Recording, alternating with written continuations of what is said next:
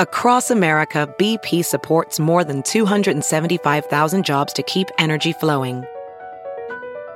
Jobs like building grid-scale solar energy in Ohio and producing gas with fewer operational emissions in Texas. It's and, not or. See what doing both means for energy nationwide at bp.com/investing in America. Tennis, swimming, lacrosse, whatever you need me to play, I'm going to go do it. If there's some money on the line, I'm going to go do it. You like it? You think Cleveland's cool? I mean, I never heard anybody say I'm going to Cleveland on vacation. But if y'all waiting on me to apologize, hell gonna freeze. Wait. Not a game. Not the game that I go out there and die for. All right, we're talking Los Angeles Lakers now, previewing the LA Lakers, who actually have a game tonight. They do. Very excited to welcome Anthony Irwin, the star of the Anthony Irwin Show, SB Nation Silver Screen and Roll. Anthony, how you doing? I'm doing great. I just found out I'm a star, so that's fantastic. Starting point guard on that. Starting point guard, starting PG, Silver Screen and Roll. That's you.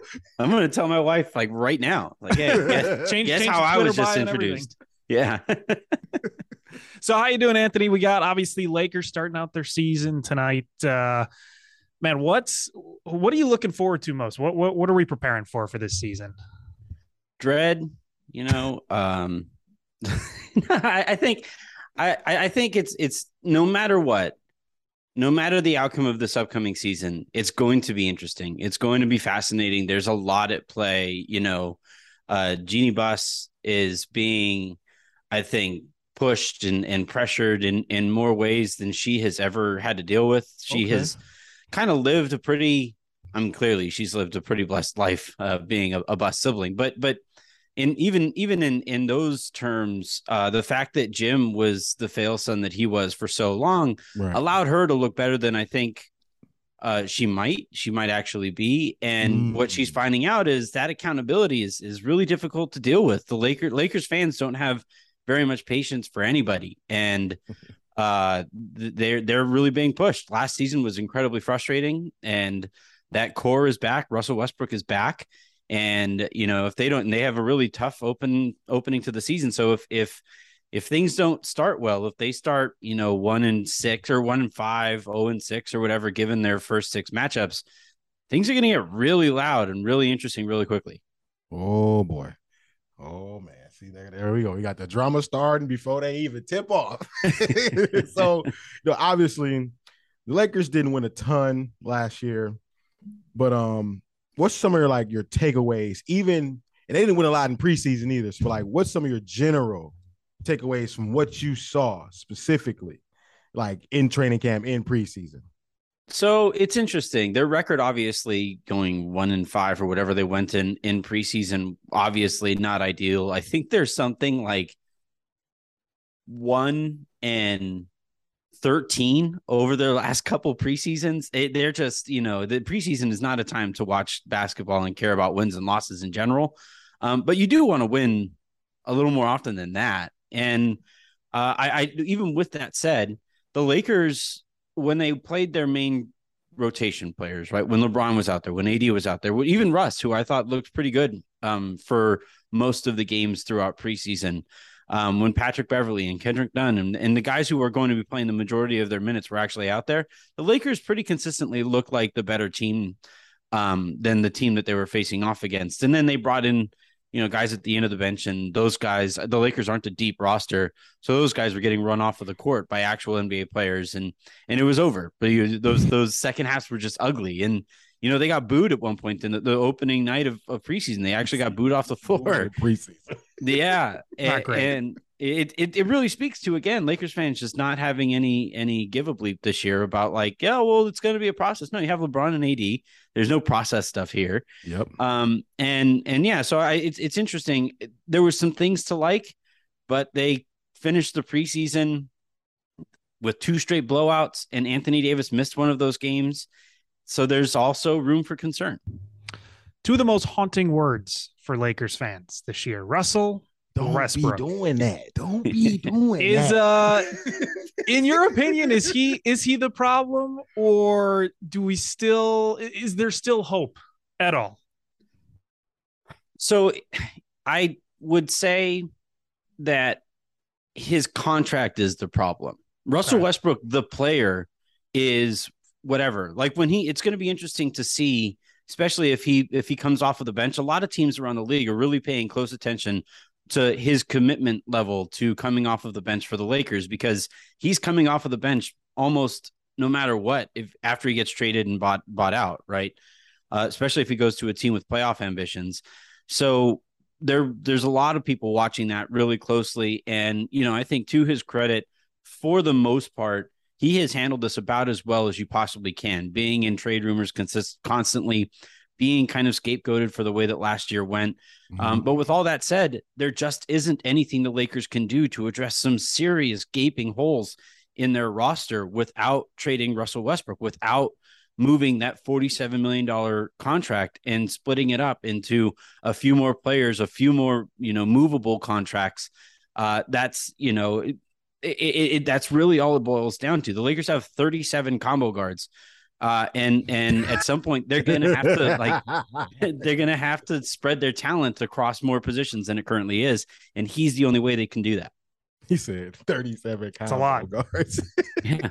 So they have a new coach. He's from my hometown, Saginaw, Michigan. Saginaw Pride. Stand up. There you go. But how confident are you in Darvin Ham is that he's the answer for this Laker roster? And will there be enough? And will he be enough to get them to championship aspirations? I don't know if I would go so far as saying answer, because I don't think this roster has an answer. I don't think this is a very difficult, they're going to start tonight. They're probably going to start 3 guards right from the get-go. Usually 3-point guard lineups are what you throw in to speed up the game, mix it up a little bit, right? They're the cayenne pepper to really get things going. Usually those lineups spice things up, but then you still want to go back and you got to drink some water if you have enough of that cayenne in there. And challenge. That's good. Yeah. and they don't have water. They don't have they don't have any other real options here. So Darvin is going to try. I have been really impressed with some of his system stuff, his concepts on offense. It's very modern offense, especially compared to Frank Vogel's 1995 offense that they ran last year. But still, and also the way that he's handled the situation with Russ is answering questions and doing whatever he can to make this thing seem like it's a fixable thing. I just don't think it's very fixable.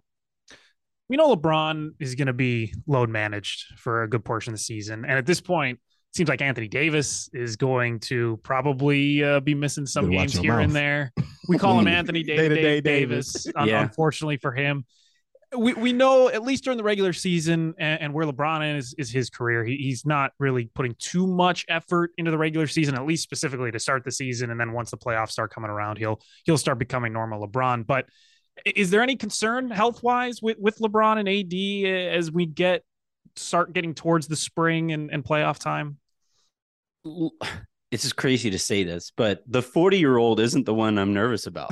Yeah. It's just insane that I'm like, I think this cyborg who just keeps, Father Time is undefeated to this point, but he's taken some L's to LeBron and Tom Brady for that matter. But yeah. He's really being given everything he can get against LeBron. Anthony Davis. So there are 2 injuries that always make me nervous with bigs, especially their feet and their back, because once those things, like a knee, you can tweak. Obviously, hand and upper body stuff that doesn't matter as much. But if it's your feet, that's your body's foundation, and if it's your back, your core allows everything else to situate itself. And he was held out of, I think, 2 or 3 games here in the preseason. And they said it was precautionary, and they said that he would have gone if it was a more important game.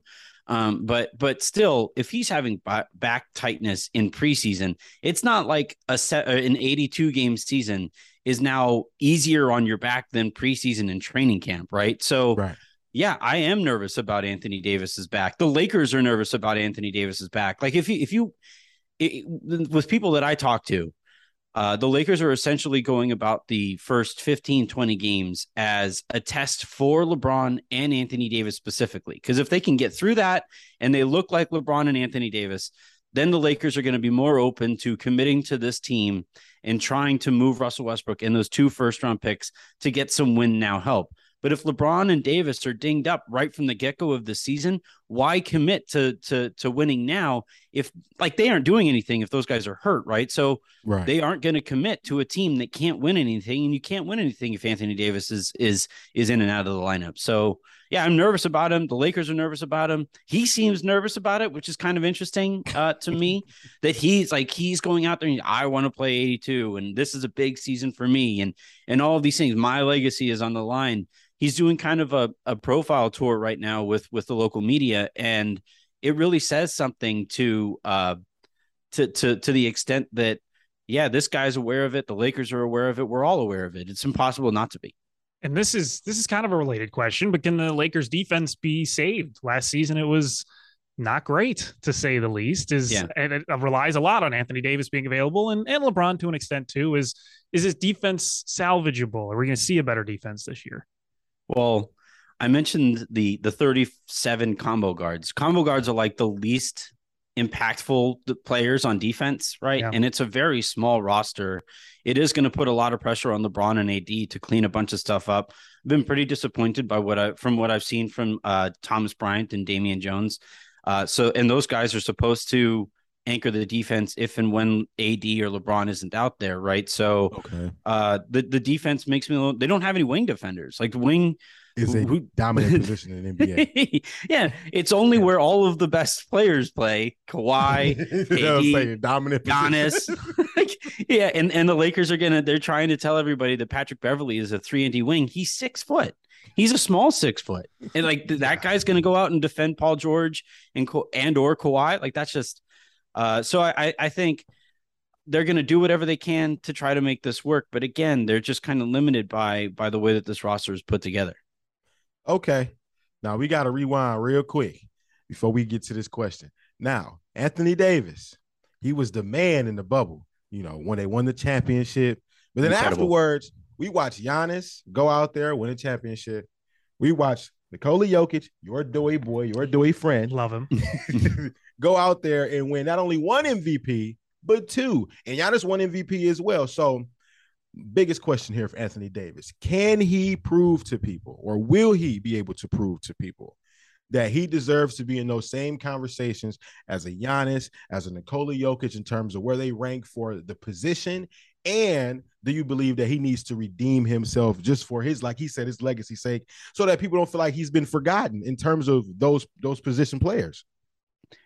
In terms of just talent, I think Anthony Davis has an argument to be considered the most talented basketball player in the NBA, right? A 7-foot dude who can jump out of the gym, who can defend who can defend out on switches and pick and roll, who is incredible, as the last line of your defense, a great finisher of the basketball, good touch in the mid-range when he isn't, like, I think last year was an outlier, really poor shooting season for him, just like I think the bubble was an outlier, great shooting stretch for him. So he's somewhere in the middle between those two things. If he's right, and if he's committed to playing a modern version of the center position, where he seems to think he's Hakeem Olajuwon. Like, I don't know if you guys watched Seinfeld growing up, right? But a little bit. There's the scene when he goes to the rental car place and the lady says, I'm sorry, sir, we lost your reservation. And he goes, well, keeping the reservation is the most important part of that equation, right? Anybody can take reservations. Do you want a reservation? It's a matter of keeping the reservation is what matters here. And like Anthony Davis looks incredible shooting some of these shots. They look unblockable.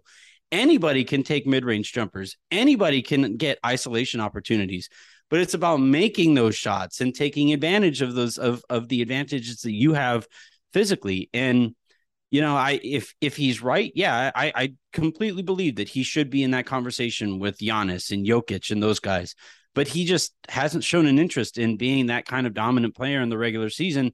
And we haven't seen the Lakers enough in the postseason for him to make that case when it all matters more. Final question for you. This is the bold prediction hot take portion of the interview. Questions as we for you. Finish it off. It could be anything. It could be player awards, where they finish, trades, whatever it is for the Lakers this season. You have a bold prediction of something that maybe you expect to happen, maybe you think could happen, might not, but you think there's a chance. Give us something hot. Man, my hottest take that I kind of sort of believe, you know what, we'll get a little funky.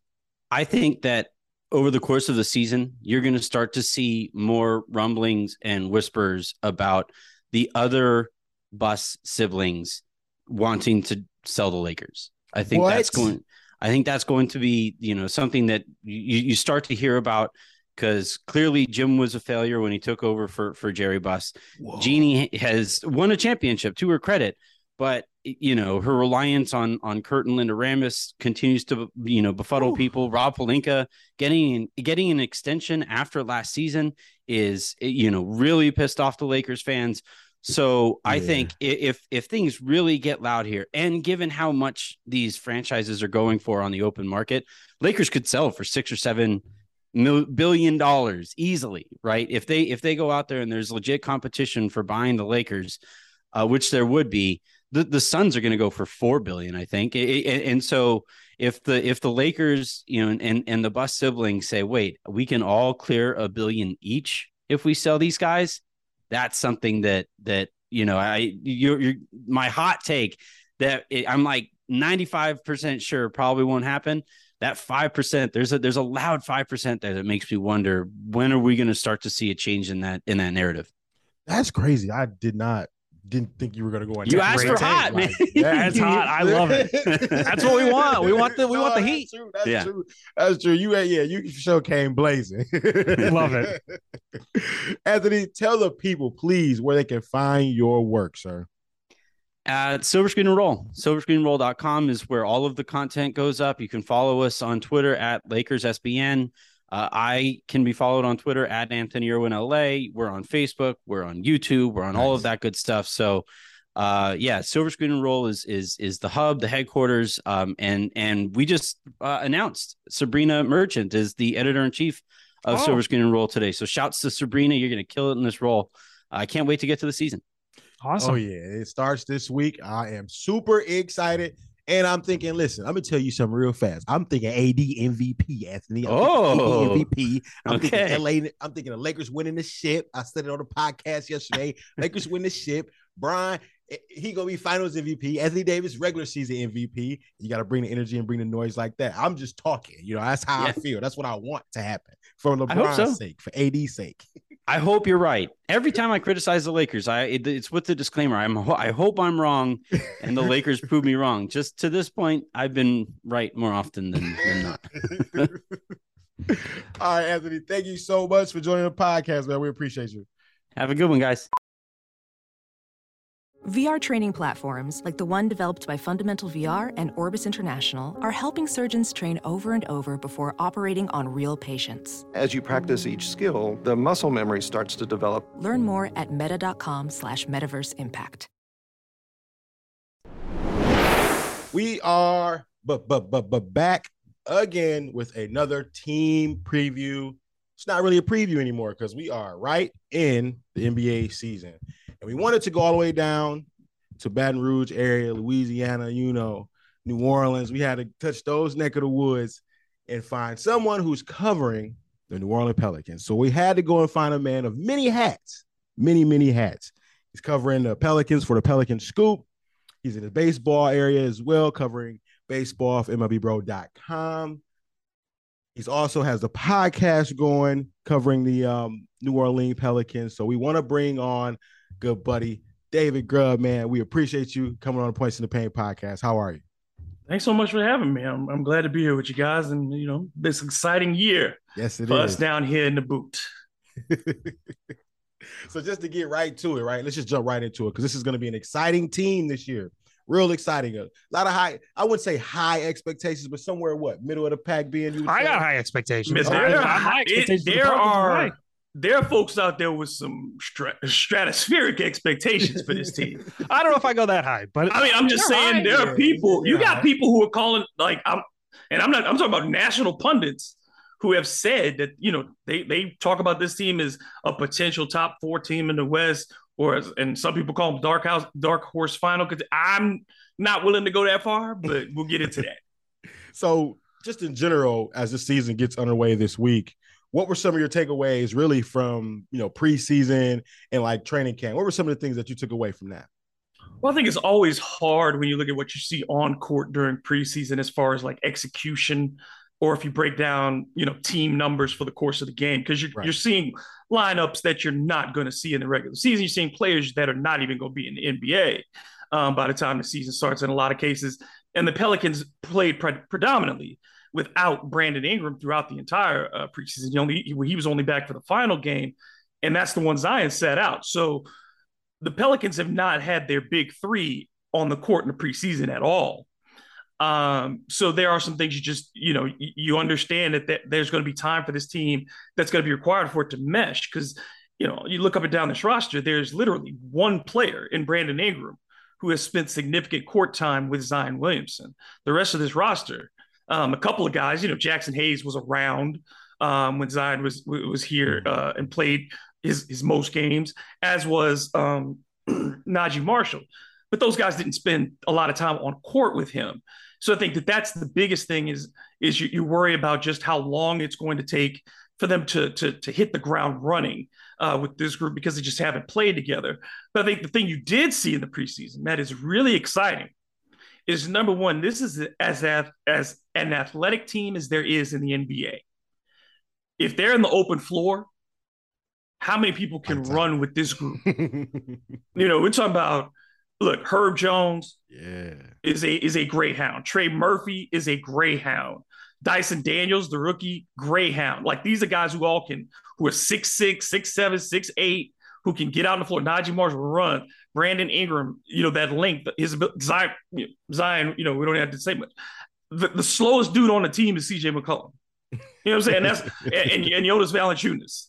So if that's, Jose Alvarado is a blur. When Kyra Lewis Jr. is healthy, he's going to be a blur. There's nobody who's slow on this team. So you saw that speed throughout the preseason, and you saw these guys defensively, how good the young guys are. And there is a significant gap in my mind. And I think that's the biggest thing for the Pelicans, is how quickly do you close the gap when your four best defenders are your four of your youngest players.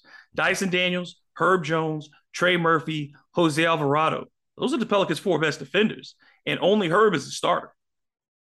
It's kind of crazy how athletic and fast this team can be. And you mentioned it, that they are fast and they are athletic. And when I hear that, I picture Zion Williamson, but then I picture injury issues with Zion, because he does have a history of that. Is there going to be any type of load management at all for Zion? He's changed up his training? He obviously looks a lot better than he has in the past. What's the talk around Zion in terms of keeping him healthy? I think there's always going to be some type of load management, and we're seeing certain players around the league, whether we're talking about, if we're with the Clippers, there's going to be load managers for guys like Paul George and Kawhi Leonard all year long. Joel Embiid's been on load management since he started playing in the NBA. So, I mean, I think the general consensus amongst, folks around here is that if you get 70 games a season out of Zion Williamson going forward, that's what you'll take. Say 70. Give me 70 games. And there may be some back-to-backs that you hold him out of. But the good thing about this team is that they have enough depth that this is really a team that has 13 players on the roster that they can put out on any night. That allows you not to have to play Zion, unfortunately, for like 38, 42, 44 minutes a night. Right. You have two legitimate all-star level scorers in Brandon Ingram and CJ McCollum, who can carry you on nights that Zion isn't around if he's taking a rest day. And you have guys that don't put the burden on him. Now, there are things Zion has to do better, and there are concerns because all of his injuries have been on the same side of his body going back to high school.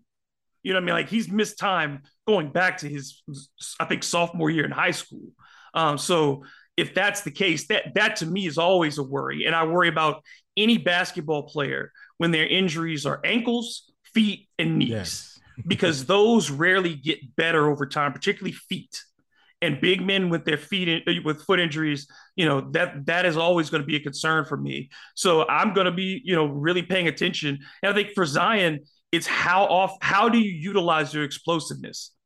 You can finish through contact without having to use all of your burst. And I think he's going to have to learn a little more angles. I said, to me, if he should be watching film on somebody who would be really good for him, guys like Al Jefferson, guys like this is one player who I think is a throwback, and Bonzi Wells. That Portland is a name. Trailblazer. Yes, it is. That's Portland a name. Trailblazers. Bonzi Wells, his low post game at 6'5". You watched how he was able to score around guys who were much bigger. Bonzi was a tremendous athlete, but I think Zion has those guard type skills. So I think those are kind of players that if he utilizes more, it's about keeping him and maximizing his steps rather than having him just constantly moving. So I want to talk about the Pelicans from a defensive standpoint. They were in the middle of the pack defensively last year. Is there any way they can crack that top 10 moving forward? You talked about those young guys. That's the biggest concern for me. Last year they finished 19th in defensive rating, and that was after a really big surge over the final 20 games or so of the season where they started to play better defensively. But like I said, you take that starting five. CJ is a willing defender, but you would never call him an elite on-ball defender. Brandon Ingram has been okay as a defender. He was better in Los Angeles with the Lakers. So what I'm hoping is now that Brandon has a security in his role offensively and understands who he is at that level and has that confidence, he starts to expand. Because if you're going to be a truly great player in this league, you have to be a two-way player. If you want to be an MVP candidate, you want to be a champion, you better have some two-way skills. And so I think Brandon is going to be the guy that has to step up. Herb Jones could be a first-team All-NBA player for 10 years. He's that good. Yeah. But then Zion was not a good defender in the NBA previously. He did not show good instincts in space. He is undersized at his position. He's not a shot blocker or a tremendous rebounder. Jonas Valanciunas, we saw him get played off the court at times against Phoenix. Jackson Hayes is not a great post defender. Billy Hernan-Gomez is also another guy who's effective offensively, but not a great defender. So I worry about their rim protection. And the Pelicans have always had a problem with giving up points in the paint over the last couple of years in particular, and defending the three. But I think they'll be able to defend the three much better this year because of their length and their ability to rotate. But I do worry about those starters defensively and how often they play together. And I think Willie Green is going to have to be very creative with his combinations to ensure you have at least 2+ defenders on the court at all times. Now, this isn't necessarily a bad problem to have, and you talked about all these star names. Who's closing games for the Pelicans? You got Brandon Ingram, you got CJ McCollum. Is it going to be kind of by committee and whoever has a hot hand of the night, or do you think someone's really going to take charge and that's going to be the guy they go to every time they need a closer? Well, I think the closers are either Zion or BI.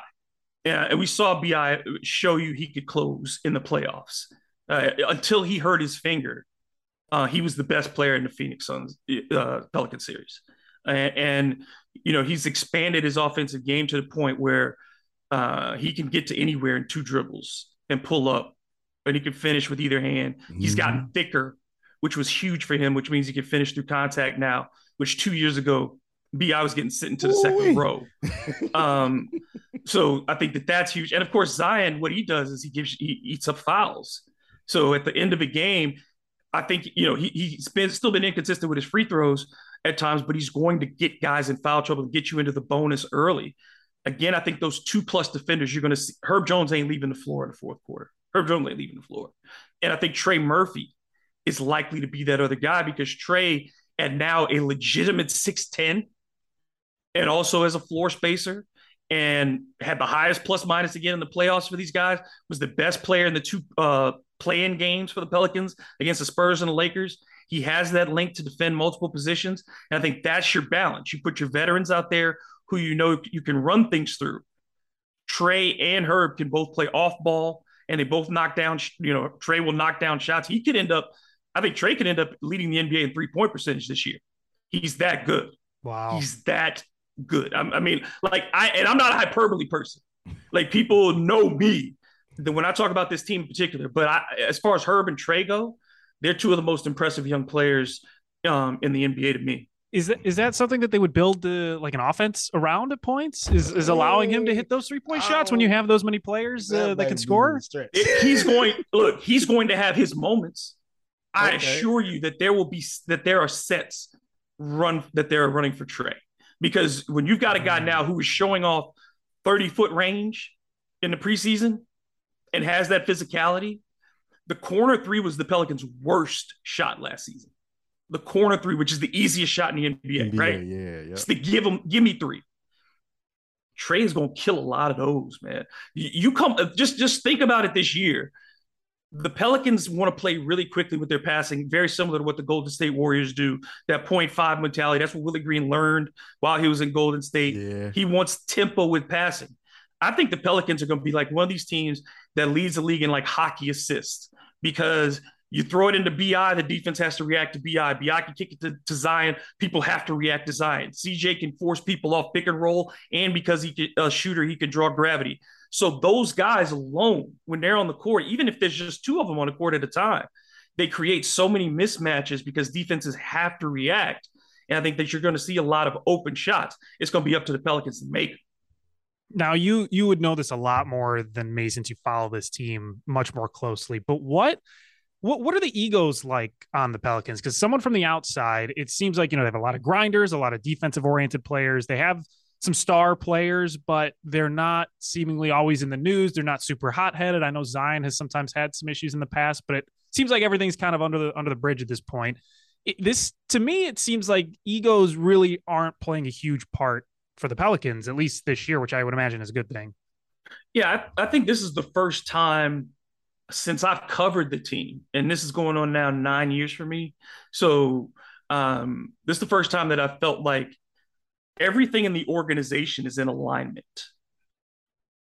You have from the head coach to the front office to the players to the team staff, like everything. You feel comfortable generally because there's a level of security for everybody. Financially, everybody's taken care of, except for Jackson Hayes, who's going to be a restricted free agent at the end of this year. And Jackson deserves to not be secure. But everybody's financially cool. You have a bunch of guys who are around the same age, which is a good and a bad thing, because the good thing is that they feel familiar with each other. But a lot of these guys were overlooked too. Trey Murphy was overlooked. Herb Jones was SEC Player of the Year, drafted in the second round, overlooked. Jose Alvarado from Georgia Tech, overlooked. All these guys were all conference players, a little bit older. So they have a similar mindset.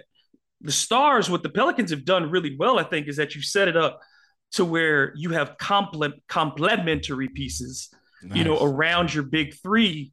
And you have also set yourself up for that. You've staggered things, which in the NBA is so important because windows are so tight. CJ McCollum will be on the end of his prime. He's entering the back end at 32. Brandon Ingram is entering into his main prime at 26.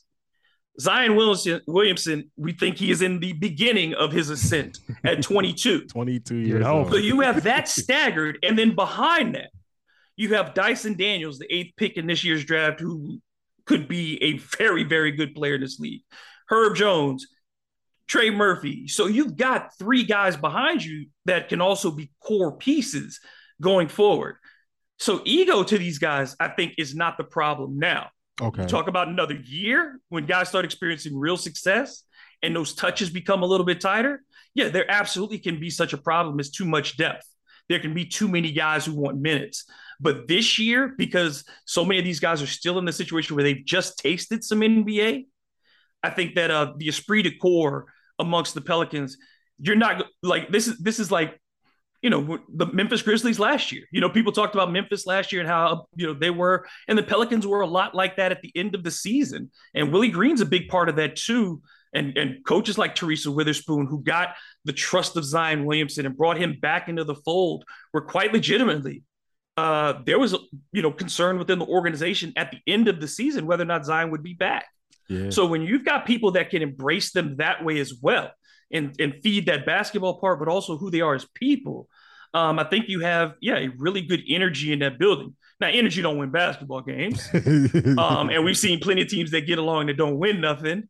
But at least it's good to see that these guys want to compete together on the floor. Now, who's a player? You've mentioned a lot of players on that New Orleans Pelicans team. Who's a player that NBA fans and Pelican fans should watch for on that team? You've mentioned Herb Jones. You've mentioned Grant F. Alvarado. You mentioned Murphy. Who is someone else that, someone they may not talk about as much that'll make an impact on that team? I think the other sneaky guy is Larry Nance Jr. Ooh, look at that. Because the Pelicans only got like 7 games out of Larry Nance before the playoffs. And then he was a big factor against the Suns. He was second on the team in average plus minus during that series. He at 6'7", he gives you great rebounding. He's an outstanding passer from the high post. He can knock down the three. So, like, again, I'm almost of the mindset that, the Pelicans bench unit is so interesting and flexible to me. Mm-hmm. And Nance at 6'7" can play some small ball center, can even play some big small forward for you, depending on the lineup. And he's a good rim protector for his size, but he's also just a disruptive player. And you've seen when he was in Cleveland, the defense turned around with him. It started with him. Then they add Jared Allen and all those other pieces, and they were able to move him on. But their turnaround started with him defensively. And you go back even to when he was with the Lakers, the defensive splits on off with him on the floor were always significantly better. And I think to have him as a veteran at 28 now, with those other young guys veteran around. At 28. This is the NBA we're playing with. Comparatively. Yeah, this is the NBA we live with now. So, he's in his, 8th, 9th season. And so at 28, and but I think he provides that veteran, role, because most of the top guys in that bench rotation are really young. All right, final question for you. Best question, too. Best question, because it's hot take time, bold take time. If you're looking at this team for this season, it really just could be anything. A player trade, it could be a player winning an award, statistics, how far they go, whatever it is. What is a bold prediction that you have for this New Orleans Pelicans team? Brandon Ingram makes the All-NBA team. Zion Williamson doesn't. Oh, okay. Interesting. Now, which one we talking when we talk All-NBA? First team, we talking second team? I say look, small forward is ridiculous. There's Kevin Durant, there's LeBron James. Yeah. You know what I'm saying? So I'm thinking BI makes third team. Okay. Because, look, this is the year for me that I think BI breaks through. Last year, he earned the respect of this league. This year, this is how the NBA works. You have to earn it, and then you take that step forward. I think both the Zion and BI can be all-stars this year. I think Zion probably gets voted in as one because he's Zion Williamson. If he's playing well, Zion gets voted in because kids love Zion. But BI, I think, is the leader of this team. He is the centerpiece of this team, even though Zion is the more talented player. You go look at the big mural in the Pelicans practice facility, front and center is Brandon Ingram's picture. Zion is to the right of Brandon. So to me, this is Brandon's team. He earned it. He proved it. He is the most dominant personality in that locker room. Okay. And I think this is the year that he figures out and adds that defensive dimension. And it's going to be hard to deny a guy who's putting up 25, 7, and 7. And I think those are the numbers Brandon Ingram is fully capable of putting up this year while shooting 48% from the field and 40% from three. Ooh, you're giving him that confidence. You're giving him that much of a shooting percentage, 48 and 40. Not he was almost 4 and look. The first 2 years he was with the Pelicans, he was almost a 50-40-90. Okay. He was a 50. He was a 50. He was like 48-40. I think he was 48-40-85 his first 2 years. Last year, his 3-point percentage went down. But remember, he had a lot of little nagging injuries that went on through the year. He missed some chunks of the season. But when he came back down the stretch, that 3-point shot came back. So I think BI can get back to that 40% shot. And think about how many more open looks this year he's going to get compared to last year. Now having CJ McCollum for a full season and having Zion Williamson for 60 games, hopefully. Or 70 games. Plus, fingers crossed. Let me get rabbits. I got, whatever else I can find. That horseshoe going. If I got to go back down to the quarter and put a root on something, and get a voodoo queen or whatever we got to do. If I got to bury a wet sack in the swamp to get Zion to 70 games, I just want to see what this team looks like if they're all together for 70 plus games. That's all I really want to see. David, you were great, man. Pelican Scoop, he's got it all. We're a man of many hats. Tell the people where they can find your work, sir. Yeah, of course. You can follow me on social media at DM Grub, and I'm on Pelican Scoop for Sports Illustrated, as well as MLBBro.com, the Bird Calls podcast. Hard to Paint, my podcast. Yeah, and also Believe in Saints. And if you like Tulane basketball, I'll be doing color commentary for the Green Wave as well. So that's awesome. ESPN Plus. So check all those out. I'm somewhere talking basketball just about every day. Nice. Well, thank you, David. We appreciate you coming on the Points in the Paint podcast, and we will be having you back. Thank you. It was a pleasure. I'd be glad to come back anytime, fellas.